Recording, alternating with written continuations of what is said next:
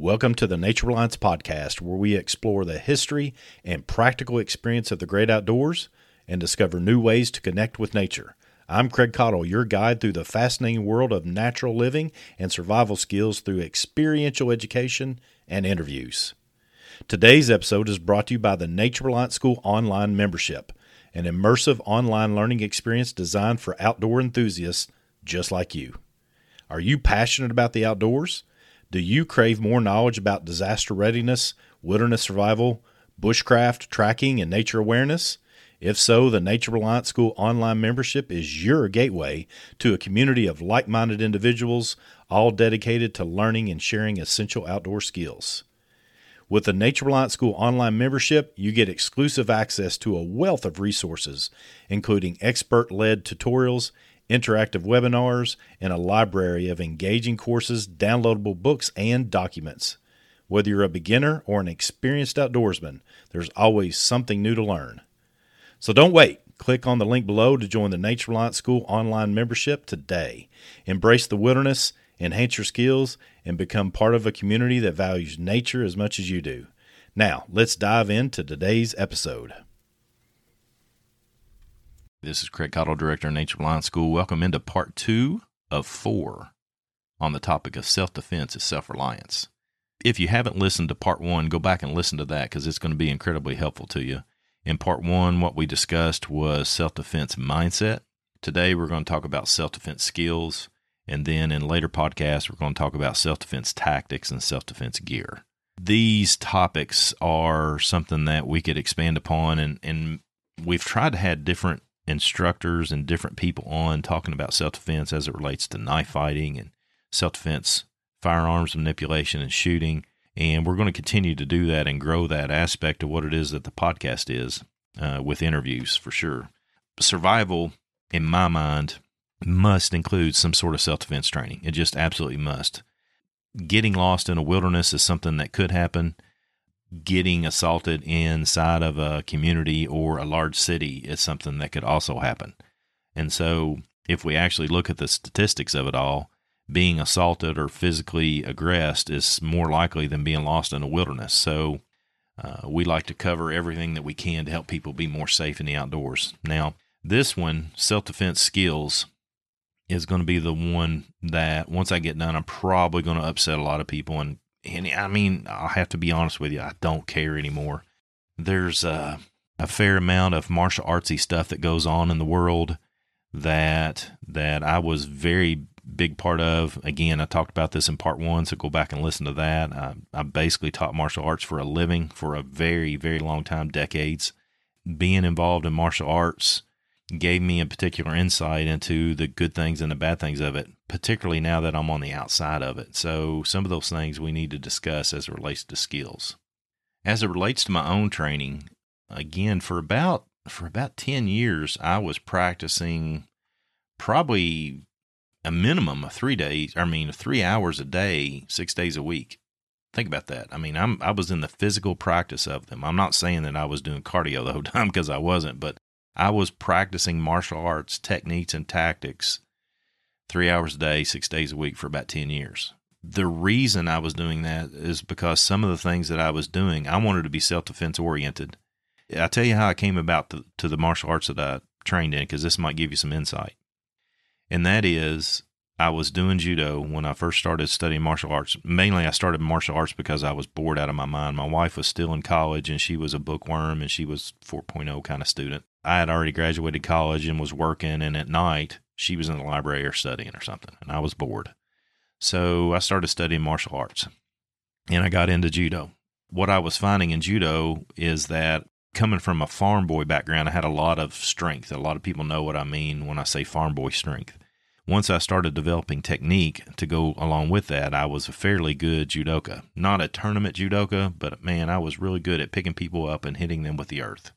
I enjoyed it. It was interesting because when I'm saying that, when you're in judo, if you're not familiar with it, you pick people up and you throw them, and they know how to fall so that they don't get hurt, okay? So, but what I started finding, and this is when I was around that brown belt level, right, where you're getting really good at technical expertise, but you're not great at it. And I noticed a lot of people getting hurt. Myself, I was getting hurt a lot. It bothered me that the things that I was doing was bringing physical harm to people that I really like training with. And so I saw this martial art of Aikido.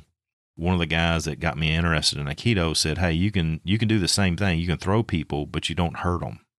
And that was attractive to me. The thought being is that you didn't have to hurt them every time you threw somebody.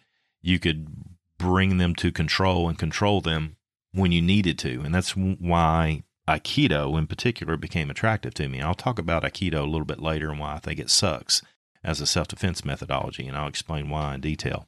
But those things were attractive to me, and I liked it. But here's the thing.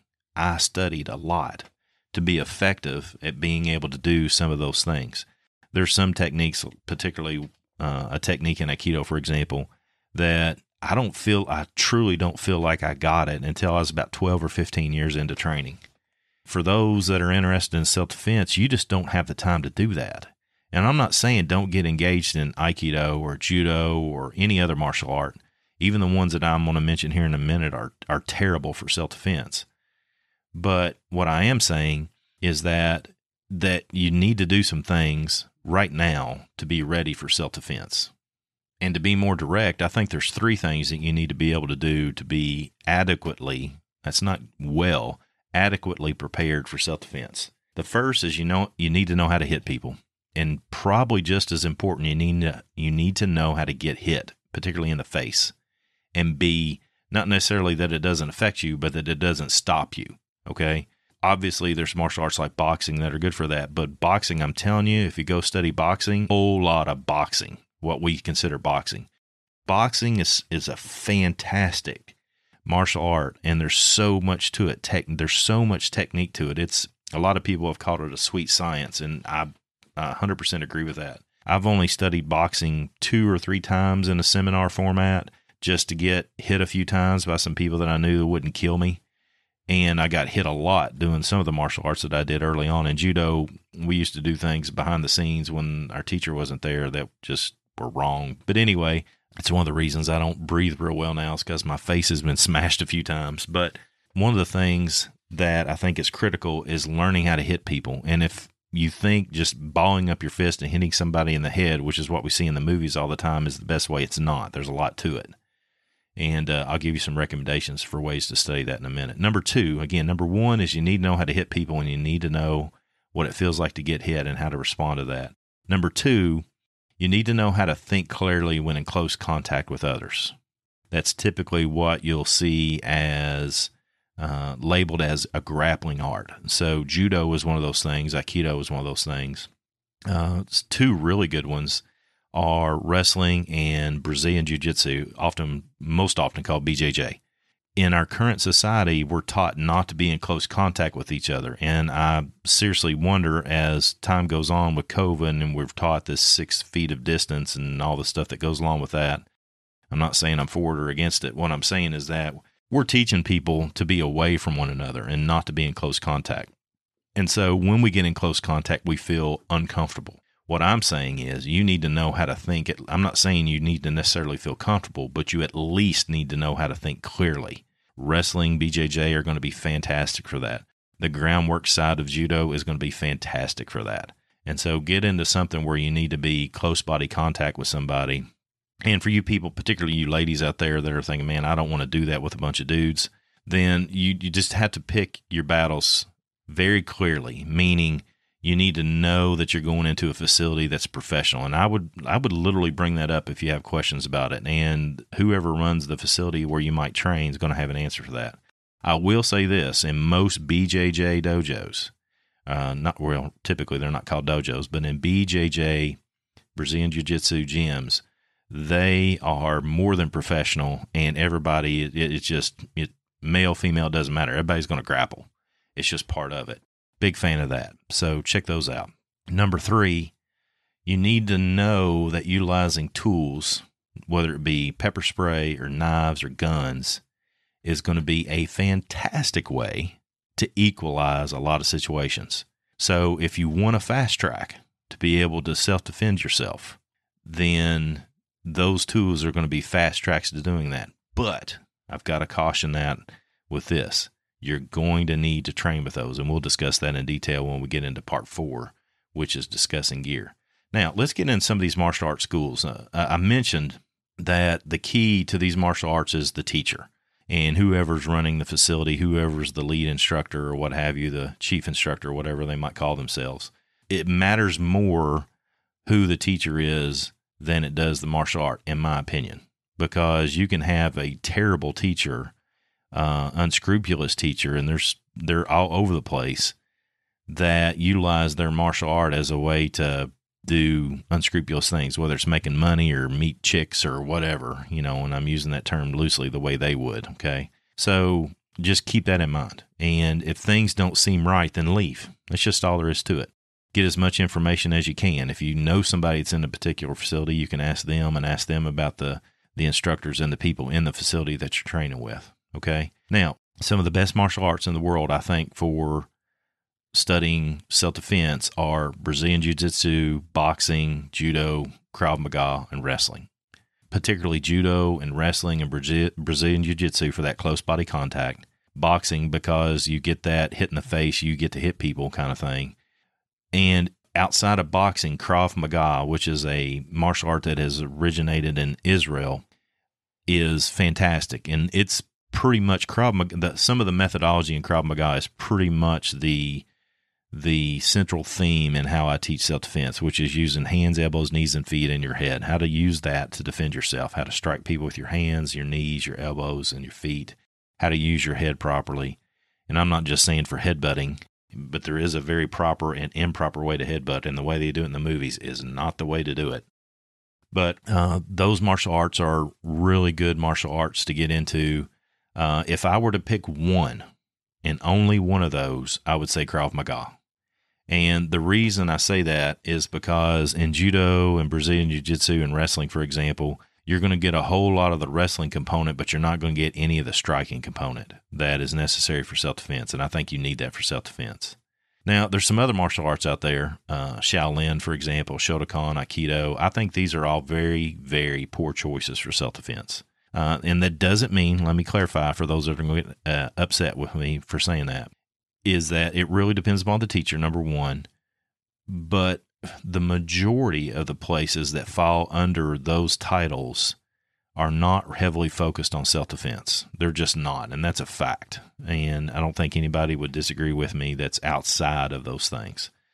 People that are inside of them, people that study Aikido, and I was one, and I still am. Somebody that studies Aikido, I've been doing it for, close to 25 years now. I love Aikido. I absolutely love it. But I don't think it's a good choice for those that are just wanting something to give them some self-defense skill in a short amount of time, okay? As it relates to self-defense, Shotokan, anything where you're going to do a tremendous amount of solo kata, that's very valuable training, and it teaches a person a lot of things, but it's not the best for self-defense. You need to be learning how to deal with people that are up close to you, on you, hitting you, striking you, in awkward positions and all the things that go along with it. And those martial arts just simply don't do that in the way that I think that they should for self-defense. You'll notice that I haven't even mentioned Taekwondo, one of the most popular martial arts, and that's because it's just, and this is where I'm really going to upset people, but 98% of the Taekwondo studios out there are what we call McDojos. They're just quick and dirty McDojos that are there to take your money. Sometimes they have some great social interaction. They're great character training for kids, but for self-defense, they suck. I mean, they're just terrible. These are pretty opinionated viewpoints here, okay? Take that for what it's worth. This is one person's viewpoint on it, but this is also somebody that's been doing martial arts for a long time, and there were many times that people from each one of these different organizations would come into my facility and want to fight. Fortunately for me, as I got older, I learned how to talk my way out of those things. But early on, I was really quick to, all right, let's do this. Bam, bam, boom, let's do this. I was pretty fortunate. I can just tell you, a lot of Taekwondo people came in and tried to fight, and it was so easy to be able to defeat somebody in that type of training mindset. And so I would avoid it altogether. For those that are in Taekwondo for the social interaction and for the fitness of it, because nearly all people that are in Taekwondo are probably a whole lot more fit than I am. I'm not being critical of the fitness component, the social component of it, but I am being critical of the self-defense component of it. So I hope this helps. This has been some of the skills consideration. This is part 2 of 4. In the next 3 and 4 parts, we're going to be doing tactics, and then we're going to be discussing gear. So thanks for joining us. I hope this helps. Always, we're interested in trying to help people be more self-reliant, and self-defense is self-reliance. Come on, join in. Let's learn together.